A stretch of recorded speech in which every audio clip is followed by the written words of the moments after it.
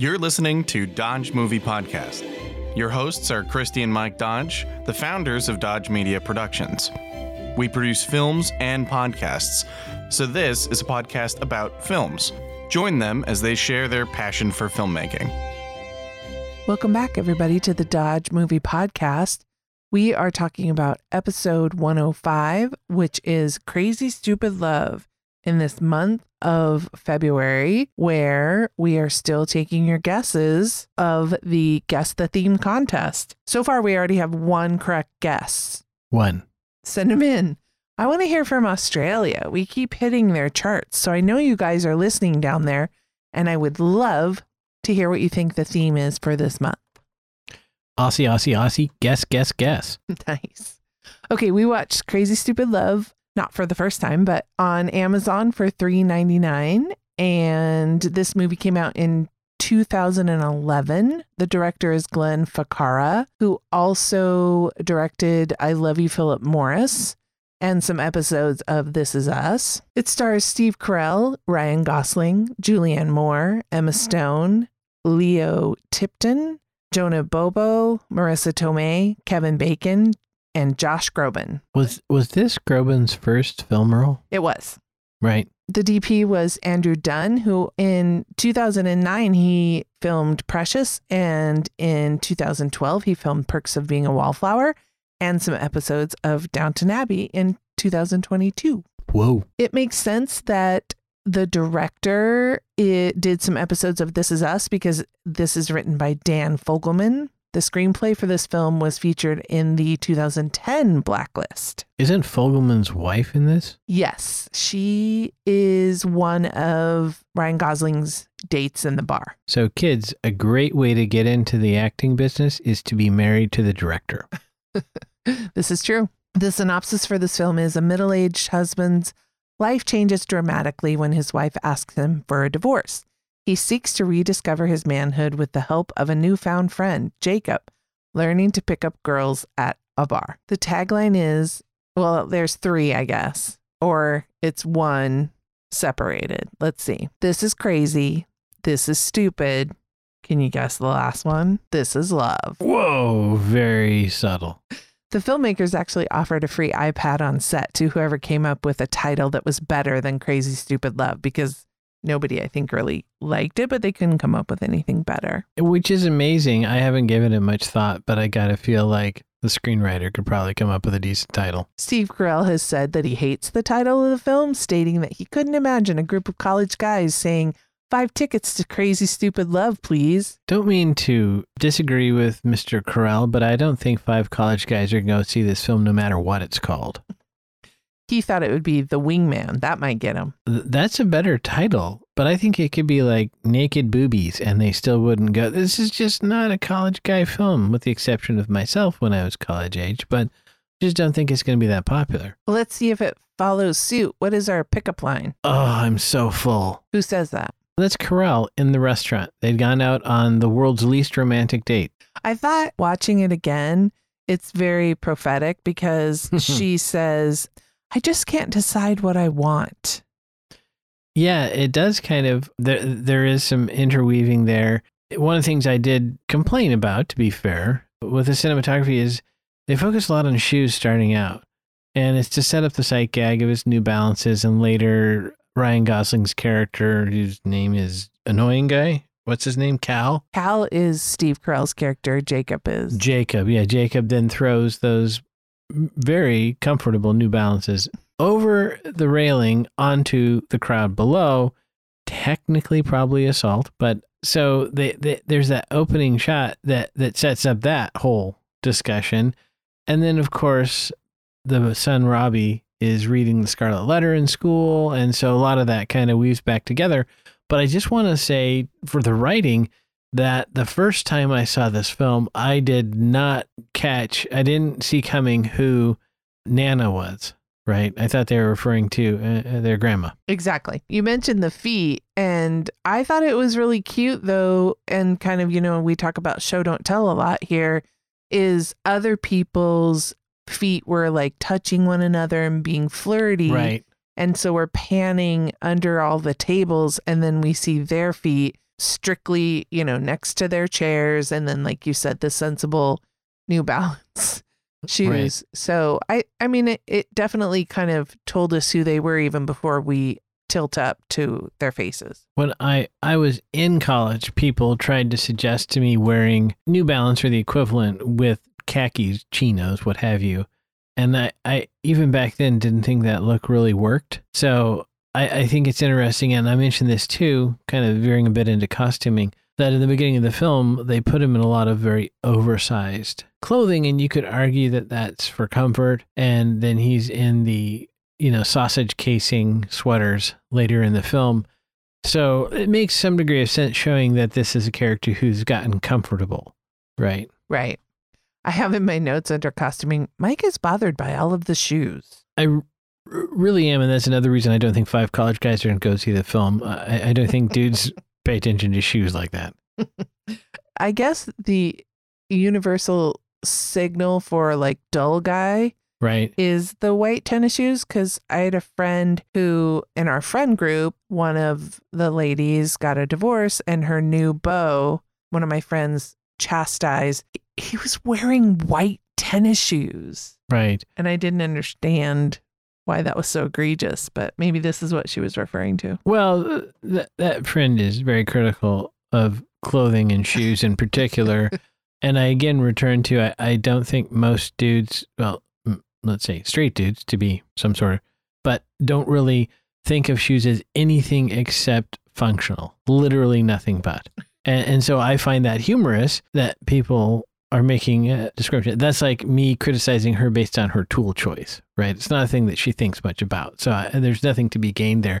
But I thought in this particular film, that okay, I could see where they're going. It kind of, I don't know if I would have made that choice, but I see where they're going, right? I thought it was good cross-cutting, because as the parents are having their dinner and then driving home while Cal is distraught that his wife has just told him that she is leaving him for David Lindhagen, whose name was said 19 times in the course of this film. Lindhagen? No, Lindhagen. Lindhagen. And then it's cross-cut with their son at home being babysat, and he has a crush on his babysitter and kind of what's going on at home. And so it sets up this kind of like tension going back and forth to the different scenes. And Steve is just so distraught, and she's just rambling on, and then cut to the kids, and the boy is in his room taking care of some private business. It's a little private time. And the babysitter accidentally comes in. So it's just like this chaos on the road coming towards the chaos happening in the home. And I thought that was, made for humor. Right. And we see there's a part where a picture frame gets broken, and it's the photo of Cal. And this sets up, I guess it would be, I don't know if you would even call it a love triangle, because it's almost like a love squiggly, there are so many different arrows between people in this. And in fact, some that are surprising that I think early on, in those first few minutes, they really establish kind of the stakes of this. And I think it's also indicative of the relationship. I didn't catch this until the last time we watched it, that she tells him she wants a divorce in a crowded restaurant. Mm-hmm. But I've heard a lot of people do that because they don't want their partner to make a scene. Yeah, it's Weasley. Mm-hmm. Yeah. So I think that is perfect, though. It shows kind of where she's at, is that she's not able to talk about where she's at. And so she kind of pulls this manipulative trick of, hey, it's this quiet restaurant with candles. He won't make a scene, which he didn't.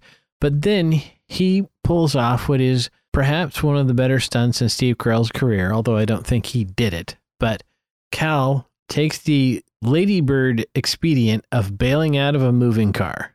Yeah, it's pretty funny. It's very classic Steve Carell, I think. Mm-hmm. And in doing research for this episode, I never got that. I mean, this movie's been out since 2011, so spoiler alert, but I feel like this is, we can talk about this. Because I have in my notes, it says Jacob is so mean to Cal, and you've always expressed how you do not like Jacob's character, not and at all. So much so that you've bled your feelings onto poor Ryan Gosling, who was just being an actor. I hate Bradley Cooper for Yes. Wedding Crashers. Yes. Ryan Gosling really has a problem because of Crazy Stupid Love. Yes.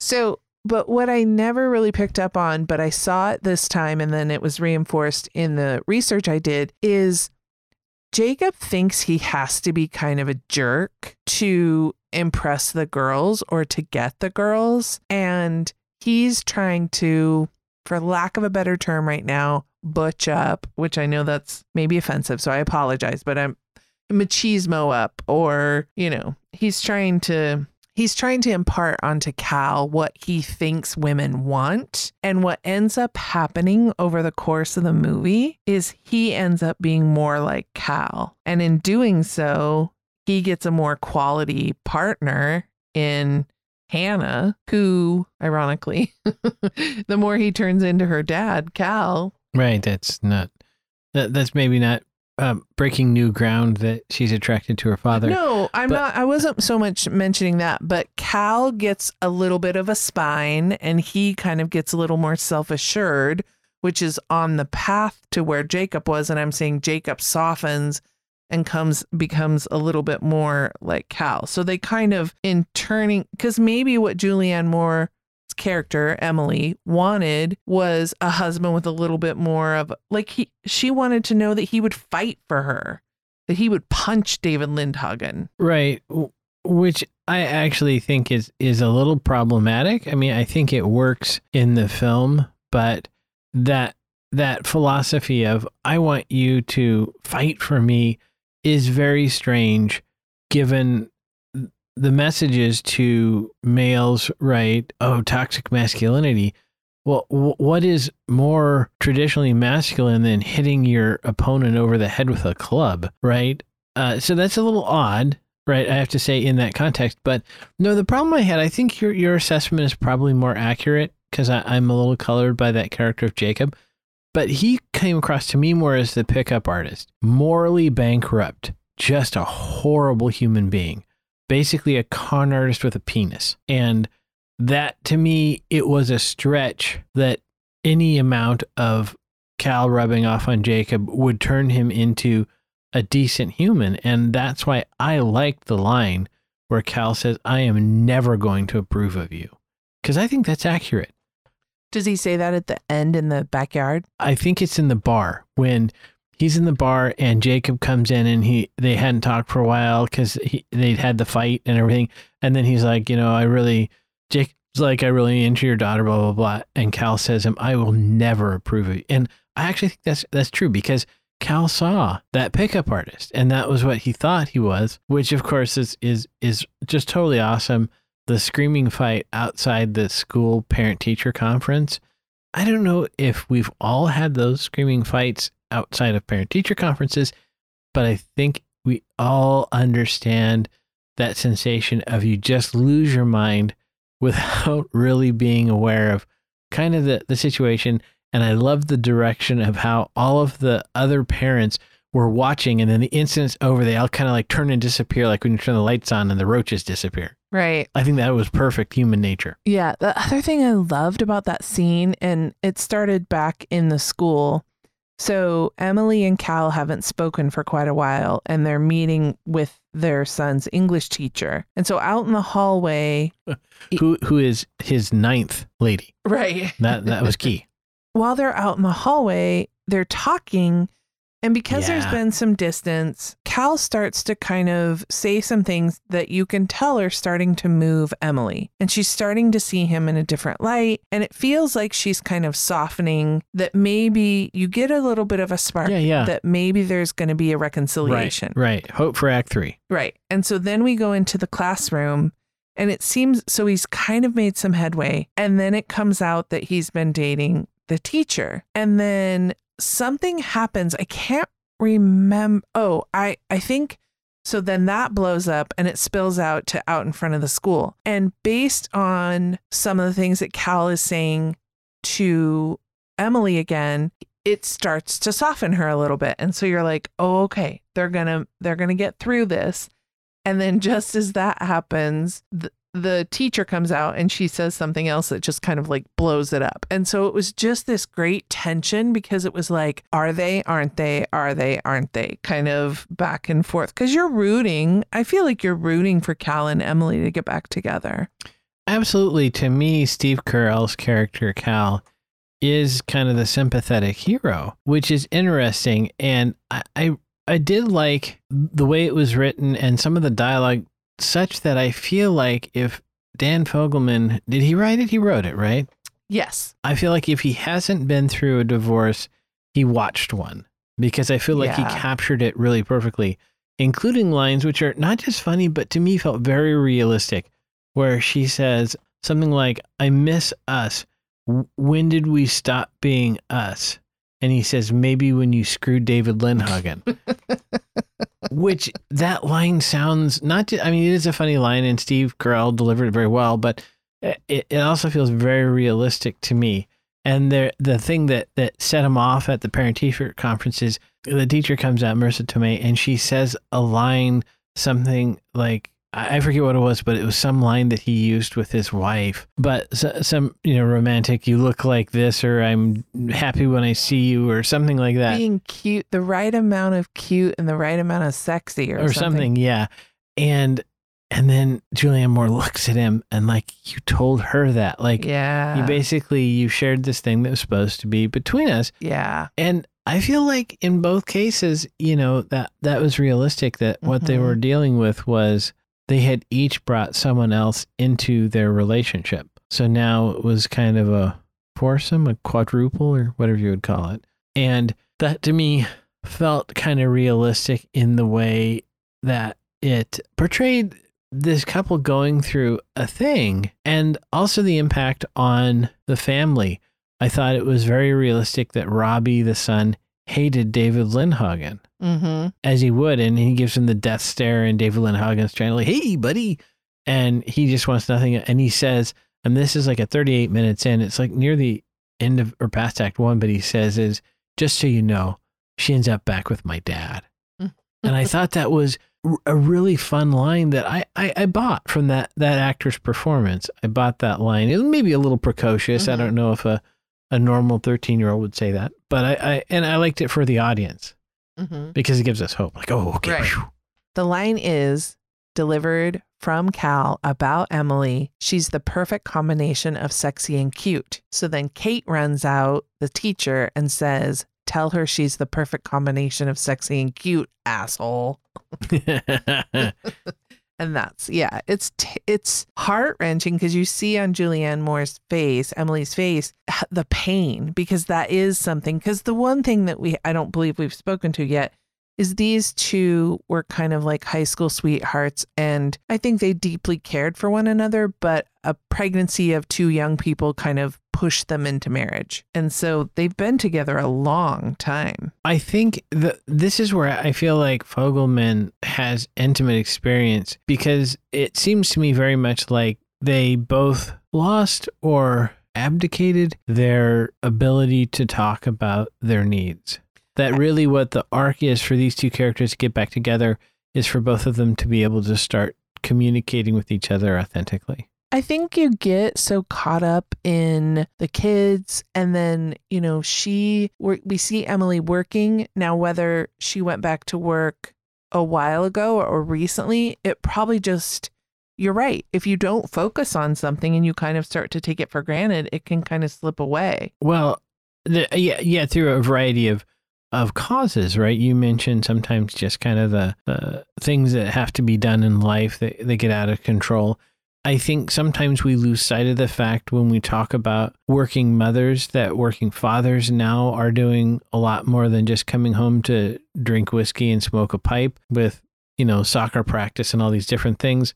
So I think they both could have gotten lost in their jobs, both, outside the home as well as a parent. I also think if you're not careful, and not to say that, watching movies is like a passive thing. We want everyone to watch more movies. But if you just come home and you zone out in front of the boob tube or whatever your numbing thing is, you can, if you're not careful, kind of atrophy as a person. And I think we saw that with them, and that, maybe is partly the kids, but they didn't they didn't have that joie de vivre, that fire. And that's kind of one of the things you're talking about that they both got back, that maybe Emily got it back because she had this kind of, I guess, the chase with David Lindhagen, and Cal got it back with the chase in the bars. You know, they found that. So that to me was, again, really, I think, very realistic to show two people that did care about each other, that by not paying attention kind of steered off the road, right? Mm-hmm. Near the end, when Jacob can tell that he's really having feelings for Hannah, he calls Cal for advice. And so I liked that, kind of what I was referring to, that the roles reversed. Mm-hmm. And then my other favorite under editing I have when Jacob's explaining his big move, his dirty dancing lift, and Hannah says, "That would not work on me." And then just cut to the yeah, exactly. the song from Dirty Dancing. Yeah. That's a really funny cut. Mm-hmm. And it's a little unrealistic, but it's also kind of humorous when the babysitter's mom gives the card to the dad. Ugh. And he sees the presumably naked photo of his daughter. And he just like bails out over the couch, and people are shouting at. I mean, again, he probably would have said something more, but it was fun to just go from that he's watching baseball to, holy crap, grab the keys, I'm going to beat the crap out of Cal. Right. The big reveal at the end in their backyard, when we kind of see everybody come together, and that's when we realize that Jacob has been dating. Well, we know Jacob's been dating Hannah, but we realize that Nana, that we've seen Cal and Emily and their kids talk about, is actually Emma Stone's character. And so it's this big, chaotic, oh my God, this is who you've been dating. And people are punching people and things are breaking and dogs the are windmill barking. Isn't going to survive. Yeah, it's a funny kind of crescendo of noise and reveal. Right. And I thought it was kind of realistic that none of them were very good at fighting. Yeah. Not even David Lindhagen. No, he wasn't. He was more of a dancer. You could see he was a little footloose. I feel like we should have a David Lindhagen count in the show notes. Right, see if we can get to 19. Maybe if we say it a couple more times, it'll show up in the tags that, you know. Yeah. What's interesting is, we've talked about this somewhat before, is in a film set in the contemporary time period, you have a choice as a filmmaker whether to tie it to specific things, right? Do you make it timely or referential, or do you have it just kind of be generic? And one of the good gags in here is very specifically referential, and I think will not work for many, many of our younger viewers because they've not seen Karate Kid 2. But in the bar, Steve Carell says, "You Miyagi'd me." And I think a lot of people know that Mr. Miyagi was the instructor in The Karate Kid. But there's a scene in Karate Kid 2 where Pat Morita's character, Mr. Miyagi, could punch the bad guy, but instead he reaches out and honks his nose with the "I stole your nose" knuckle thing. And to me, that's a really fun thing for Jacob to do to Steve Carell, in part because Steve Carell's nose is somewhat part of his image. And also, but I don't think it's going to play well if you haven't seen Karate Kid 2. Really? Yeah, I don't think. Well, thanks to Cobra it'll just Kai. be weird. Oh, maybe so. Yeah, maybe Cobra Kai did it, resurrected it for a new generation. So was there anything else about the film that you want to bring up? Well, one thing to bring up is there is a lot of alcohol in this film. There's the Marissa Tomei character says she's sober, but the other characters drink a lot. And I do wonder if other people notice that, if that's a thing. Who goes to bars anymore? Right? It doesn't seem like it was the thing like it once was. We'd go to the bar and have a gin fizz. Well, I don't know. I mean, we're not in that kind of, I hope we're not, in that hookup culture. I mean, that is how we met people. And so when you're young, I mean, isn't that? Maybe people do. It just, relative to other films, I felt like there was a lot of drinking in this one. In that sense, it felt like an old-timey 1930s, you know. Oh, yeah, give me another. But I thought it was interesting that throughout the whole film, they had this bar as kind of a set, right? Yeah, I mentioned that between Cal's house, Jacob's house, and the bar. Those were kind of like the main sets. Right. And they had a really neat bit of montage where Steve Carell was talking to these other girls in the bar, and the camera was like panning, and as Carell would pan outside one side of the frame, he would pan in the other, and I don't know how they did that. I assume they put it on some kind of computer controlled thing so they could composite it later, but it was really kind of an interesting visual effect.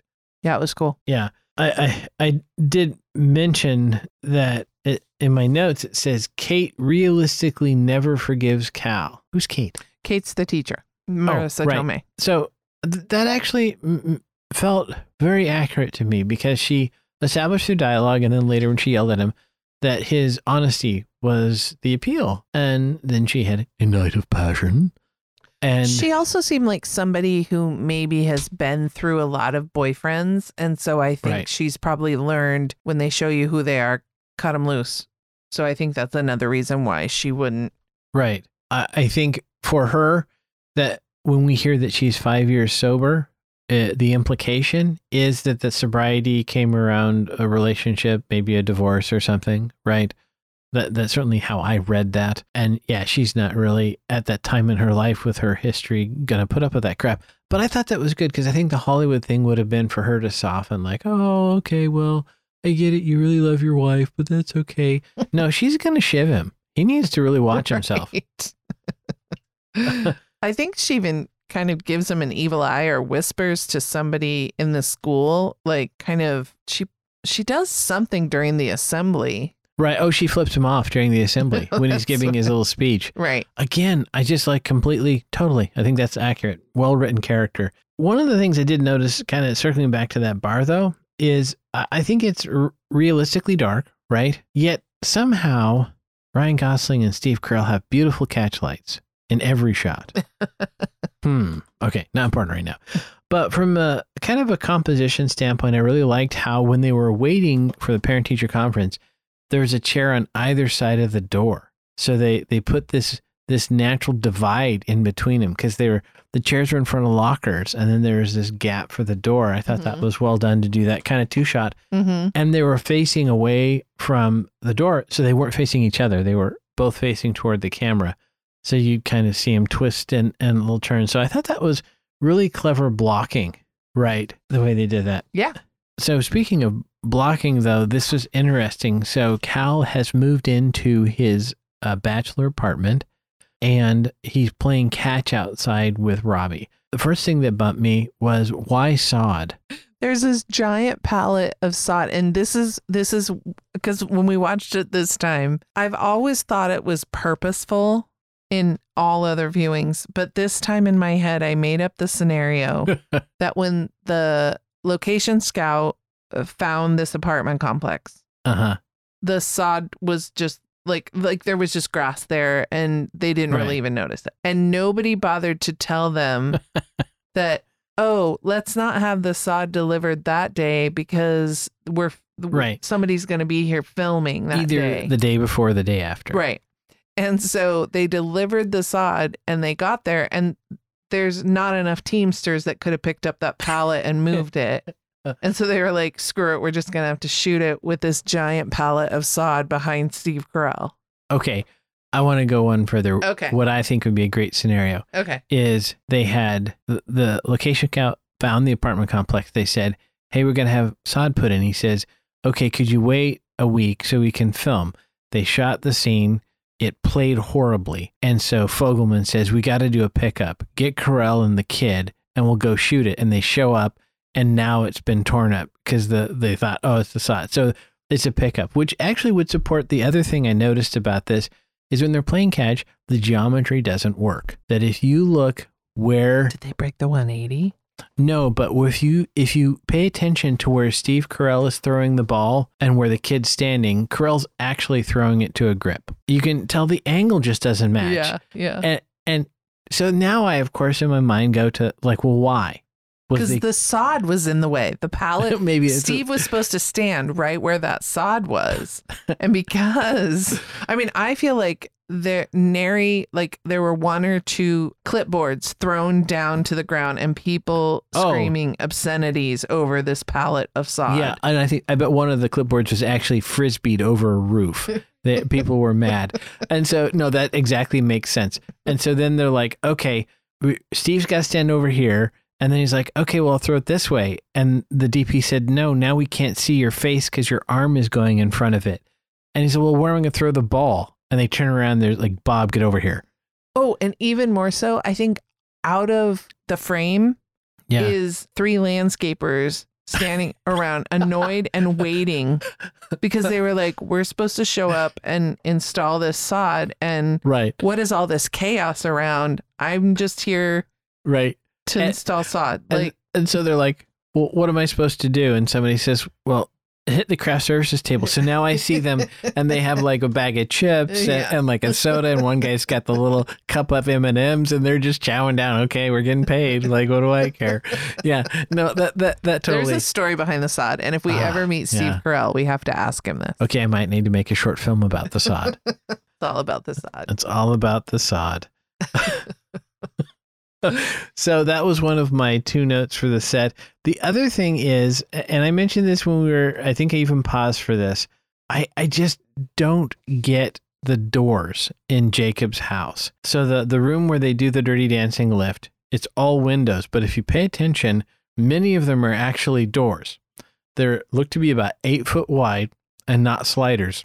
They're on hinges. Who would put that door in there? An 8 foot wide glass door? You're going to kill somebody with that thing. I saw that too. And I've been watching enough home improvement shows and Selling Sunset and $1 Million Listing that the thing to do is they make pocket doors, but they're like exterior doors. Right. So it's this open air concept. And I was looking and I went, no, everything is glass. There's no way that they could recess into a space. So you would just... I saw that too. And I thought, well, it was 2011. And maybe the idea is you would just open all of those doors. So it's still that concept. But I don't know. I was confused by it as well. When you open them, we have a swinging door incident where you're going to clock the person delivering your margaritas. Right.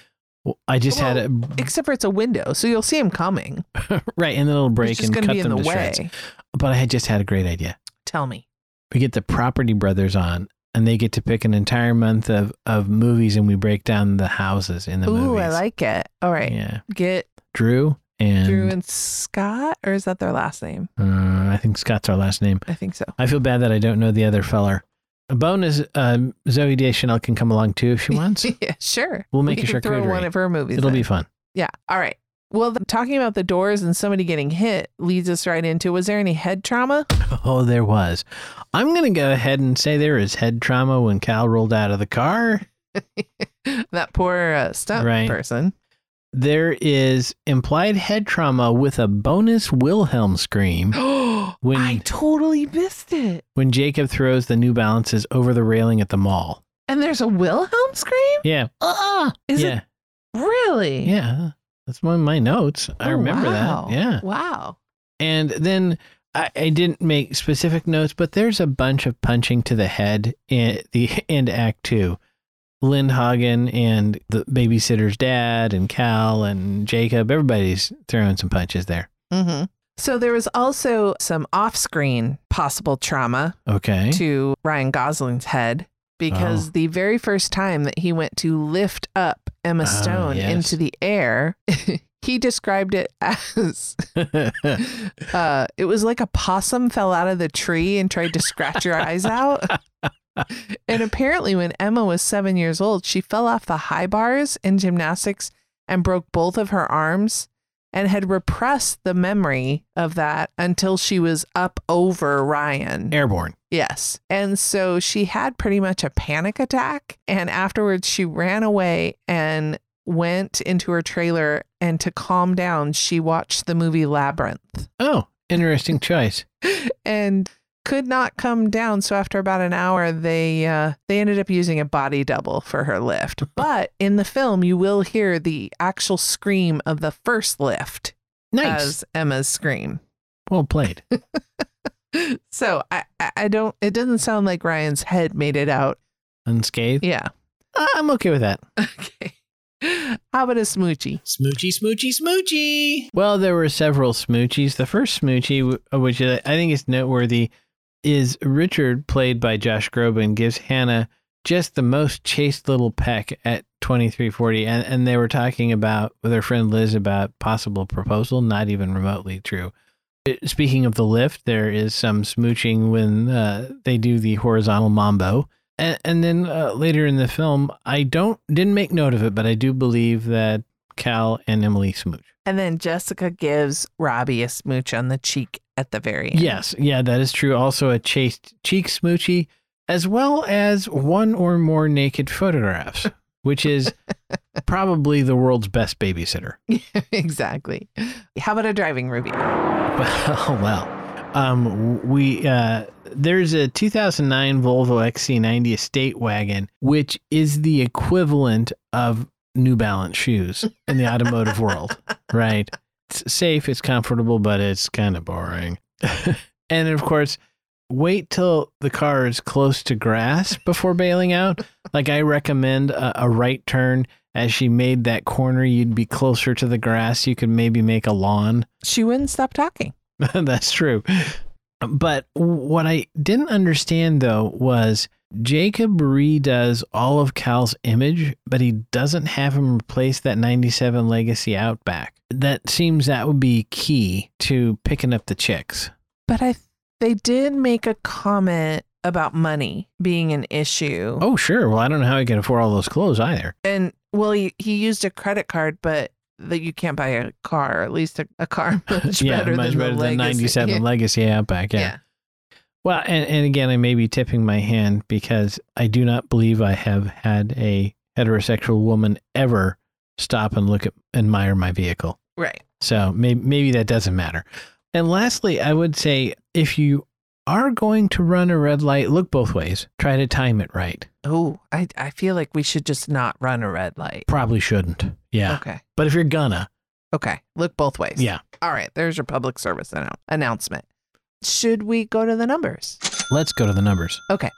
This film, like I said, that came out in 2011, had a budget of $50 million. Ooh. And it did quite well. Domestically, it made $84.3 million. And worldwide, it made $146.5 million, which is almost 3 times the initial investment.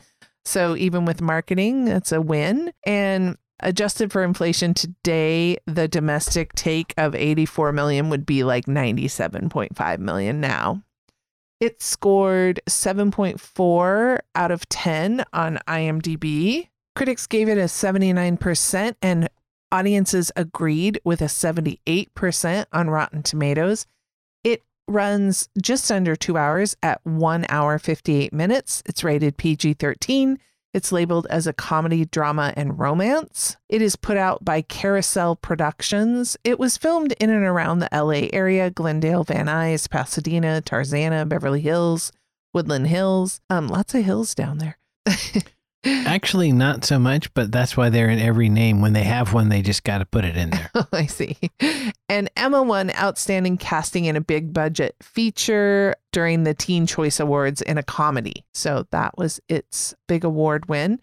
Like I said, we watched this on Amazon for $3.99, or if you choose that day, you can earn some credits back and watch it for free. That just about does it, everybody, for this episode of the Dodge Movie Podcast. Remember to get your guesses in for the theme of the month. You can look at our social media for some clues. Look at the 4 films that we chose and see if you can pick out a theme. We tried to give you an easy one this month, so I expect lots of guesses so we can have some more winners. But never forget, Dodges never stop, and neither do the movies. Thanks for listening to Dodge Movie Podcast with Christy and Mike Dodge of Dodge Media Productions. To find out more about this podcast and what we do, go to dodgemediaproductions.com. Subscribe, share, leave a comment, and tell us what we should watch next. Dodges never stop, and neither do the movies.